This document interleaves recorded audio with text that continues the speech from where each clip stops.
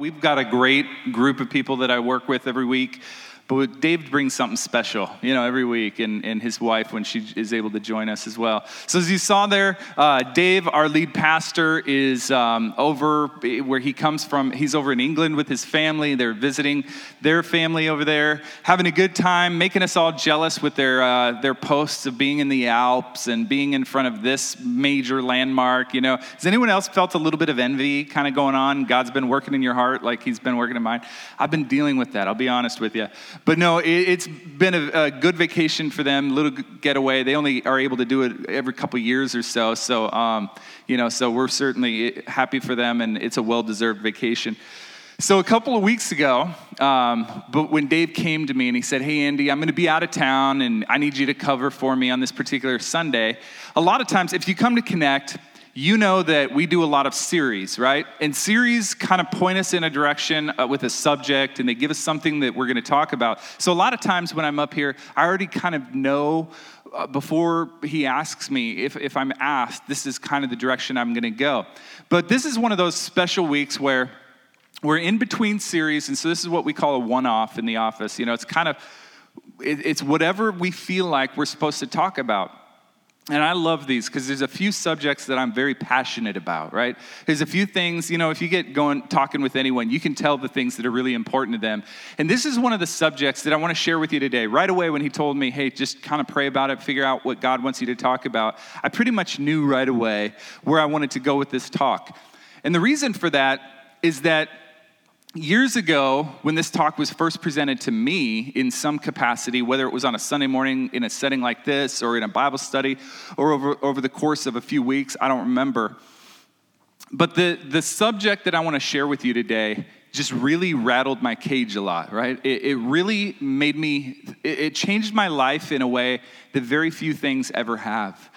It's a message, and I don't mean to build this up with a lot of hyperbole, but I really, in my estimation, the subject of this talk today is something that is so positively life-changing for anyone who can grasp onto this. What if I told you today that there is absolutely, within your grasp, there is a key that could unlock the door for you to live the absolute best life you could possibly live? What if I told you that? What if I told you that not only is there a key that's available to you that will open the door for you to the best life, but what if I told you that it's been right with you all along? And maybe you didn't even know it. Maybe it's like Dorothy with her ruby slippers, right? She's been going the whole journey with the solution right there on her feet, and she had no idea that what she was looking for was with her the whole time, and she just didn't realize it. So she marches down the yellow brick road, and she asks for help here and help there, and she's off to see the wizard. And finally, the wizard can't help her, and it's just, and she realizes it was there the whole time. Her solution was on her feet. See, the solution, the key that I want to talk to you about today is something that, in Dorothy's case, she just needed somebody to point it out to her and say, hey, they're right there, And for what I want to do today, is I want to point out to you a little bit of this solution, this key that can open this door for you to live the absolute best life. So when I talk about living the best life, I don't think there's anyone here who would ever say, you know what, Andy, I think I'm good. I don't need that, the best life. I don't need that. I kind of like living the mediocre life, or I like living a life that's pretty messed up. That's kind of my wheelhouse. That's where I'm comfortable. I like the messed up life. Nobody wants to kind of settle in that realm of a life that is less than what God intended for you to live. When Jesus spoke years and years ago, he spoke about his purpose, why he came to earth. And he compared his purpose to Satan's purpose. And he said to the people who were listening in John chapter 10, he says to them, the thief, which is what he called Satan, his purpose is to steal and kill and destroy. And then in the next breath, he offers a solution, an alternative. He says, but my purpose is to give those same people a rich and satisfying life. So here's something you need to understand about yourself. It's something you need to understand about your reality. It's that there are two purposes that are competing and dueling for your life. You've got Satan on one hand who offers death, destruction, being bound by different problems, right?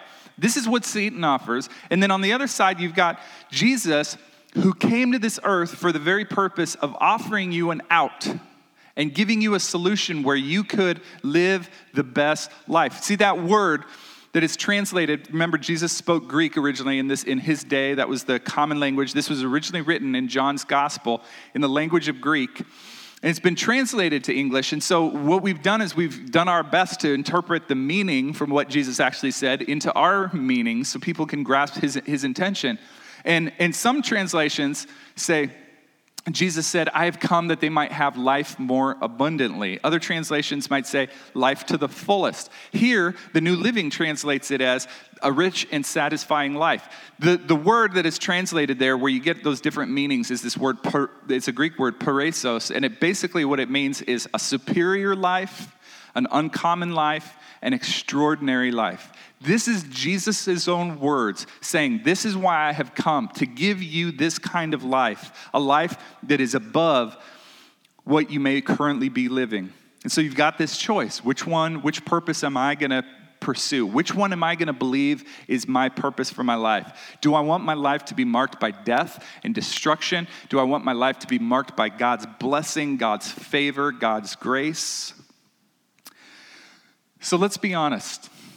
There are times in our lives, and I'm right there with you, where I feel like my life is more identified by the destruction than it is by the blessing. There are times, if I'm honest, I look at my relationships and I think, man, this feels hopeless. I look at my finances and I think, man, this doesn't feel like blessing. This feels like death, you know? You look at your business, you look at whatever. And there are times where we identify more with what Satan intended for you than with what God intended for you. And some of you are here today, and this is exactly where you're at. You can identify more with that side of things, with the fact that Satan has this plan to destroy your life. And you're in the middle of it right now. You're feeling it. Your relationships, maybe your marriage is on the rocks. Maybe you've got a child who's rebelling and turning against you, and it all feels hopeless, and it feels like it's marked and identified by death, these relationships. And I want to tell you today that that is not God's intention for your life. That is not what God has for you, okay? God doesn't, his plan, the reason why Jesus came was to give you a life that is superior, not just for your own benefit, but for the benefit of everyone around you. Because what God originally told Abraham, which was the beginning, we call him Father Abraham in the Christian and even Jewish circles, because our faith kind of goes back to him. He was the one that God created this relationship with. And when God did this, he said to Abraham, I have blessed you so that you will be a blessing to others, to the whole world. The whole world will be blessed through you. That's the purpose of God doing the good for you, is that you can be a blessing to the people around you as well. And so today what I want to do is I want to talk to you about this key. And help you to understand that there is a way that the door can be opened for you to a rich and satisfying life. And today what I want to do is I want to take you to Ephesians chapter 3. If you know much about the Bible, you know that Ephesians was a letter that was originally written by a man named Paul, and he was writing it to a group of Christians, okay? Now, it's titled Ephesians because it was probably originally sent to the church in a city called Ephesus. But a lot of biblical scholars believe that this was actually a very general letter. Like in a lot of Paul's letters, he would say, hey, good morning to this person, or it's so good to, I hear you're doing well. And he would address people specifically because it was specifically for that group of people. But this one has none of that, which leads a lot of scholars to believe this was like a general letter that was supposed to be passed around from church to church to church to church. And so the idea there being that this was a letter that was intended for the church, not a church, okay? The church, for us 2,000 years later.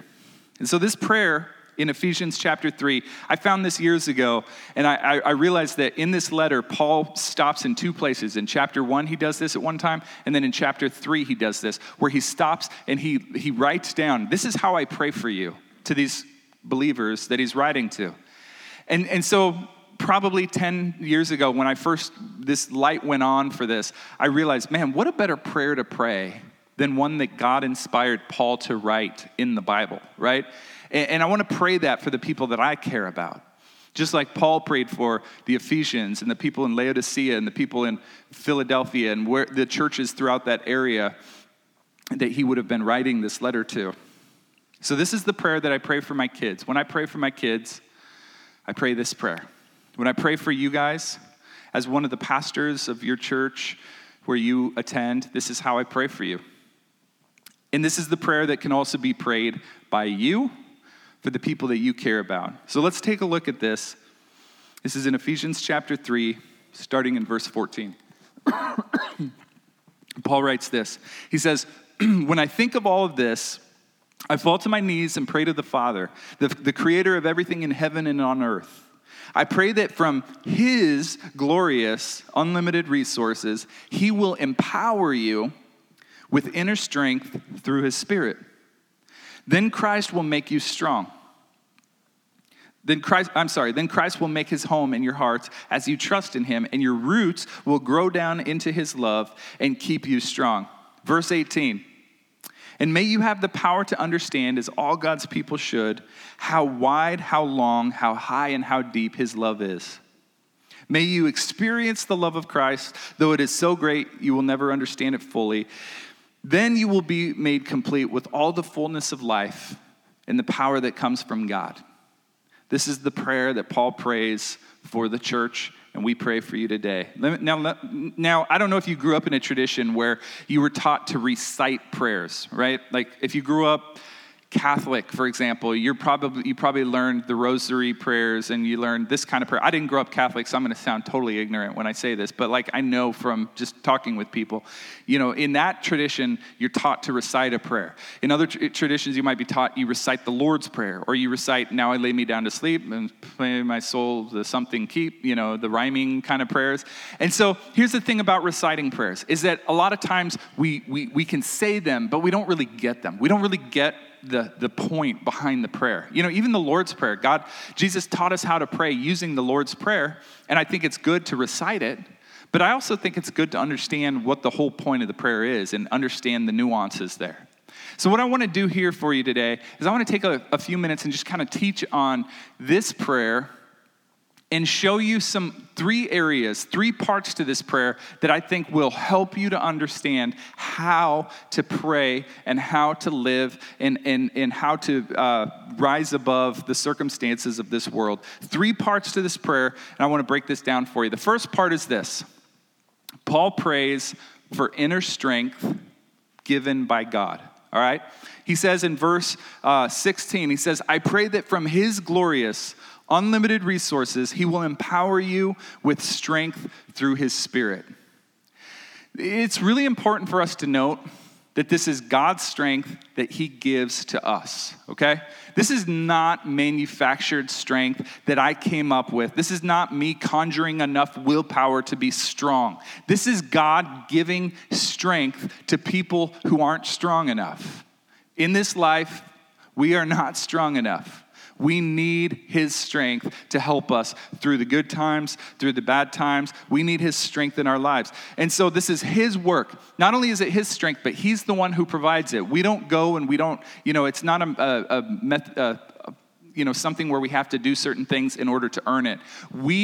I'll tell you what our part is here in a minute. Don't say, well, he told me to be lazy and just sit there and be passive and God's going to give me strength. That's not what I'm saying. I'm going to get to our part here in a second. But this is God imparting the strength and giving it to us when we need him. Then he says, and then Christ will make his home in your hearts as you, say that word with me, as you trust in him, right? God will make his home in your hearts as you trust in him. So here's where you come into this equation. Your part in gaining God's strength is not in working out. Your part is trusting that what he provides is enough. That's your part. As people of God, when it came to you first coming into a relationship with Jesus, your part was not getting all the sin out of your life. Nope, you can't do that. That's God's job, right? Your part was to trust that what Jesus did 2,000 years ago when he lived a perfect life, died a sacrificial death, and rose from the dead, that was enough. Your part is always trust. Your part is always faith in what he has done. And what Paul says here is that God is going to bring the strength. Your part is to trust that he's going to bring the strength, and to trust that the strength that he's given you, kind of like the ruby slippers that are already on your feet, you may not even realize it. He's already provided you with strength, and your job is to trust that that will get you through. Paul goes on and he says, and as this happens, your roots will grow down into his love and keep you strong. Let's bring out the picture of a massive tree. We lived in Florida for a while, and they had these incredible, I don't even know what kind of tree it was, but the branches would grow all like crookedy. They looked like a big kind of, I don't know, like an oak tree or something. But there was this one at our bank, and the branch started really high, and it was huge. You know, it wasn't like a little twig. It was like, and it came all the way to the ground like a slide, and then scooped up. It just remarkable trees. And these things have been there for, I don't know, 100 years, maybe more. And the thing about a tree is, the roots of that tree have to go down into the soil and draw up strength and nourishment from the soil. So in this illustration here, the soil is God's love. We as God's people draw our strength from him. Just like the broader a tree's roots go out, the more secure it is. The tree draws its nourishment from the soil so that it can continue to grow and be healthy. And what Paul says here is that God's love is the soil in which we are made strong. God's love is the soil through which, when the storms of life come and the winds come howling, and they're, you know, and I'm in danger of being knocked over by this horrible season in my life, what keeps you strong? God's love. Your roots go down into him. He provides the strength. He provides the nourishment, and your part is to trust that his love is enough to get you through that season. So here's the thing too: like a tree, it's not going to be blown away. It's not going to be blown over. You can't be taken out of God's love. You can't be taken out of God's love. There's a whole thing in Romans where Paul says, nothing can separate you from God's love. Nothing. Romans chapter 8. So the second part of this prayer, the first part again is that God provides strength. You provide trust. Secondly, we need to understand God's love.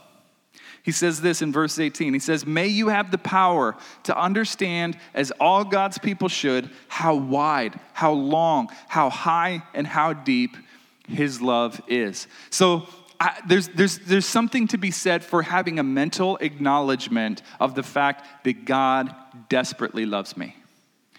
How do we get that understanding? Think about your own life. What are the tools that you have that teach you that God loves you desperately? What are they? I would suggest Bible study is one of the primary ways you learn God's love.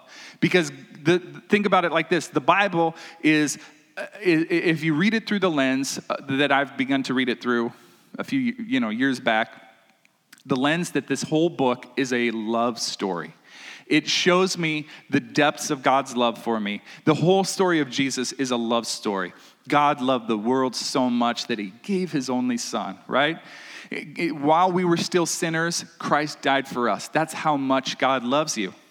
And so when you begin to read the Bible with an understanding that the entire thing is a reminder, this is the extent of his love for you, then every time you open that book, you are reminded. You can hold on to verses. You can hold on to stories. And when things come up in your mind and you feel worthless or you feel rejected or you feel whatever, you know what you can do? You can recall those memories because you have a mental understanding of the promises that God has made to you, that he loves you, he will not forsake you, he will be with you. Do you understand that? It's very important. Prayer is another way. Spending time with my wife is one of the ways we cultivate our love and our affection for one another. Without those times together, it does, in our house, I don't know about your house, but it does tend to get more difficult to, be on the same page and feel each other's love. Time together is important. Time with other people who can remind you that when you're going through a difficult time and somebody in your small group or somebody on a Sunday morning hears about that and says, hey man, I just want you to know I heard about what's going on in your life and I'm praying for you. You know what that is? That's a reminder that God loves you. And God sent that person to remind you as a vessel to point you back to him in that. And so the first part of this prayer is that we need to have inner strength that is rooted in his love. The second part of this prayer is that we have an understanding of God's love up here, where we can recall, instances and Bible verses and things that remind us that he is on our side and he loves us. And then thirdly, Paul prays that we would not only understand it, but we would experience his love. Now, this takes it to a whole new level. Because there are a lot of things that I understand up here, but Paul even says in verse 19, he says, may you have the power to understand, in verse 19, may you experience the love of Christ, though it is too great to fully understand. So a moment ago, he says, you need to understand God's love. And now he's saying, but that's not enough just to understand it, have a few Bible verses memorized. You need to feel it. You need to experience it because you're not going to be able to grasp it fully. There are so many things. I have a son who is so fascinated by the universe. He wants to constantly read studies about the universe. And he's always watching videos and things like that. And when he's talking about outer space, he'll come to me and he'll say, hey, Dad, did you know blah, blah, blah, blah, blah. And I'm like, I had no idea, but you just blew my mind. You know what I mean? He came to me, recently I found out, I don't remember if it was through him or what, there's the farthest galaxy away from us that's ever been discovered by scientists, I guess, is 13.3 billion with a B light years away. Now, somebody tell me, do you get that? I know that's a long ways away, but I don't know. Is that farther away than it is from here to China? I don't know. It's all far, you know what I mean? I don't get it. There are so many things that are so big, I can't, in my little pea brain, I can't figure out. I can't grasp it. I know it's 13.3 billion. I don't even know how far a light year away is, let alone 13.3 billion of them, right? So space goes on and on and on. But here's the thing that I know. My son spends a lot of time pondering these questions, watching videos, reading books, things like this, and learning about it. So you want to know something? Because he spends time meditating on that, he gets it better than I do. He may not grasp it as much as, say, one of the... Degrassi, whatever his name is. Yeah, that guy. But he gets it more than I do because he spends time pondering this. So what Paul says here is that not only, it's not enough to just know about it because you'll never fully grasp it. You need to experience it. You need to experience it. Now here, I said a moment ago, this isn't a passive exercise at all. I want to talk to you about how you receive God's love. Because sometimes this just sounds like a passive thing, like we just need to kick back and just whatever, and God will do whatever. But the fact of the matter is, this is an exercise. This is a discipline. This is a new way of thinking that you have to be aware of, and you have to change your circumstances at times to align yourself with this. Because living loved, right? Receiving God's love means we have to be intentional about putting ourselves in a position to receive the love that he has for us. Let me give you an example of this as best as I can, all right? And don't be surprised if I tear up here in just a moment, all right? Go ahead and put that next picture up, if you would, please. This picture that we have here, I think we have it, is my son, Evan, when Evan was probably about 2 years old, all right? Just the sweetest kid. I don't know, Evan is here today. I don't know if he's helping kids or he's back there. I see hands all over. I love you, Evan. So Evan, his personality, he's just very tender-hearted, right? He's very sweet. He's very kind, and he's the kind of kid who just, he's not afraid to tell you he loves you. He's not afraid to give you a big hug. He's always been that way. He's a very special kid. And all my kids are, but he's unique in this way. And when Evan was, when my boys were little, my kids were little, I did a routine similar to probably what many of you parents have done or do currently. It was, bedtime. All right, boys, let's go in the room. I'm going to tuck you in, maybe read you a bedtime story, maybe, have some fun together or whatever. Just take a few minutes. I want to hear about your day, things like that. And then I'm going to tuck you in, pray for you, and good night. That was kind of the routine. And if you've ever been an imperfect parent like I've been, you know that sometimes your heart isn't in it as much as it should be. Right? Because your day's been long and it's been difficult and you just want to get in on the couch and shut down this brain and not have anything more to do. You're looking at bedtime as a time to have me time, right? And so you're trying to hurry through it. So I was there this one particular night, and Evan and my boys were in bunk beds. And so I went in, it was like this, hey boys, all right, listen, Daddy's tired, I got to get it out there, there's some stuff I got to get done, so tell me about your day tomorrow, just remember today, and then we'll, whatever, and let me just pray for you, Jesus, bless them, thank you, Lord, love you, amen, blah, blah, blah. And it was one of those kinds of prayers. I wasn't really doing it well, right? And I go, all right, boys, I got to head out, love you, good night, and I'm ready to turn off the light, and I get to the edge of the room, and Evan says, Daddy, and I say, what, bud? And he says, I want to give you the hugest squeaky hug in the world. That's how he said it. I want to give you the hugest squeaky hug, squeezy hug is what he's saying. I want to give you, and so I was like, oh, that sounds good, bud. And so, I'm tired and I'm kind of preoccupied, but I'm like, who can turn down that kid when he wants to give you the hugest squeaky hug in the world? So I go over and I jump on his bed with him. He's on the bottom bunk and I wrap him up like this and I do this thing where I wrap my arms around him, huge bear hug, and I squeeze him tight and I'm just kind of rolling around and tickling him a little bit. I'm like, okay, that was fun. He giggles a little bit and he's like, okay, and so I'm like, all right, buddy, I love you. Good night. So I get up and I start walking out and he says, Daddy. I say, what, buddy? And he says, I want to give you the hugest squeaky hug in the world.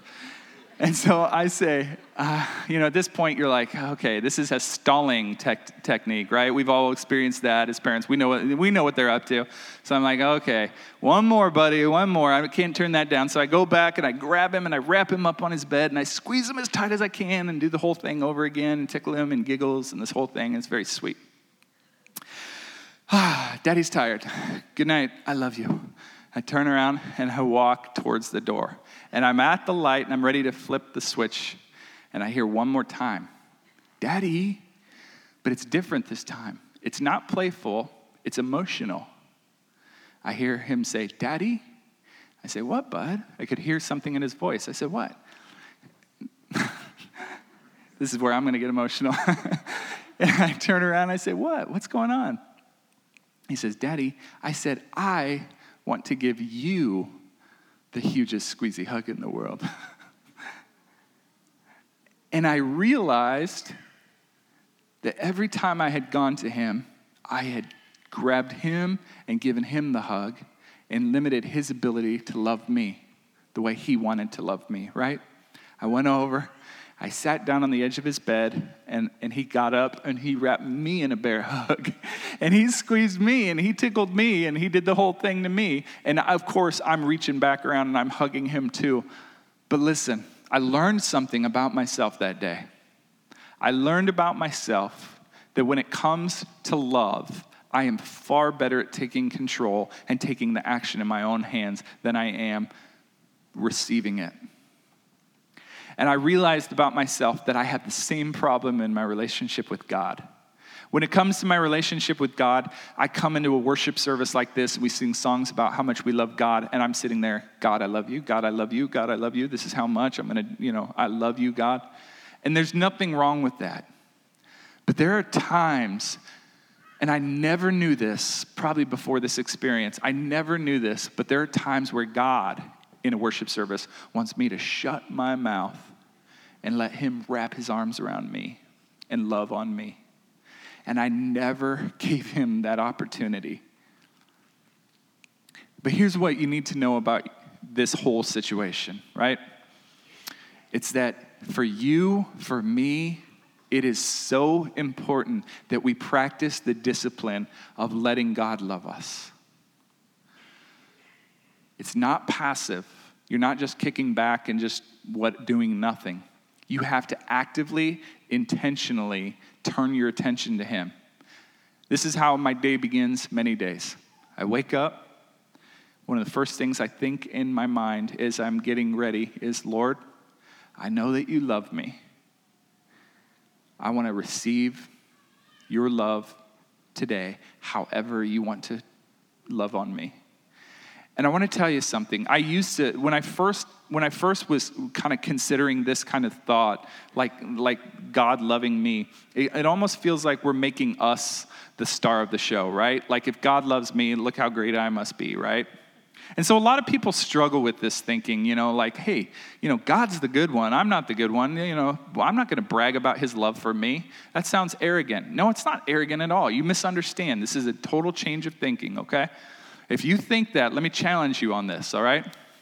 This isn't about how great you are. This is about, we all know we're kind of a mess, right?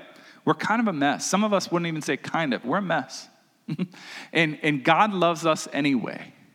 So who does that put the spotlight on? It puts the spotlight on God because his love is so great, he could do all of that for us when we are not that great. God loves you, and God loves me. And this is one of the most important things that you can ever understand. Billy Graham, the evangelist, it's been said that he was being interviewed at one time, and somebody asked him, said, Mr. Graham, you've preached in huge arenas, and you're probably the most famous preacher on the planet right now. What's the single most important thing you've ever learned? You want to know what his answer was? You'd think that somebody of his status would have some highly philosophical answer and say, well, so this one time I learned about, and then just rattle off something that just goes over everyone's head, because he's so smart and he's learned so much. But the most important thing he said he learned was this, his response. Jesus loves me, this I know, for the Bible tells me so. Listen, Paul goes on, and at the end of this prayer, he prays this. He says, then, which means, as a result of these things that I've already said, okay, you've been given inner strength by God through trust. You have been made strong in his love. You have an understanding of God's love that comes through his word, comes through prayer, comes through fellowship with other Christians. You've got an experience of God's love where you're stopping on a regular basis and training yourself to let him bear hug you. Then you will be made complete with the fullness of life and the power that comes from God. You want to know what the key to the best life is? It's living loved by your Heavenly Father every single day. I pray for my kids all the time. And for a long time, I prayed, God, I pray that they will get good jobs. And I pray that they will be positive, they will have a positive outlook on life. And I pray that, I still kind of pray those things. But you know what I pray, the basis of my prayers for my kids? Let my kids know how deeply you love them. Let them know, hey, your love for them is so great that nothing they can ever come up against, nothing that can come up against them will ever rock them, will ever tear them apart. Let them be strong in your love. And that's my prayer for you, and that's my prayer for the people in my life who I care about. And this is your prayer. I hope you'll adopt this prayer for your own lives, for your own family. And I wanted to break it down for you so you understand the parts of it rather than just reciting it without really understanding it. If you want to know the key to living a life that is superior, that Jesus intended for you to have, it's that you live in his love every day. And the cool thing is, when you experience this, it's not enough to just sit on your hands and just enjoy it yourself. You know what the natural response is when you begin to grab a hold of this stuff? It's that you want everyone around you to experience that same love because it's so liberating. It's so life-giving. It's so, it's just the best thing when you actually experience God's love. And so it's something that you take to others and don't just hold on to for yourself. Let me pray for you today.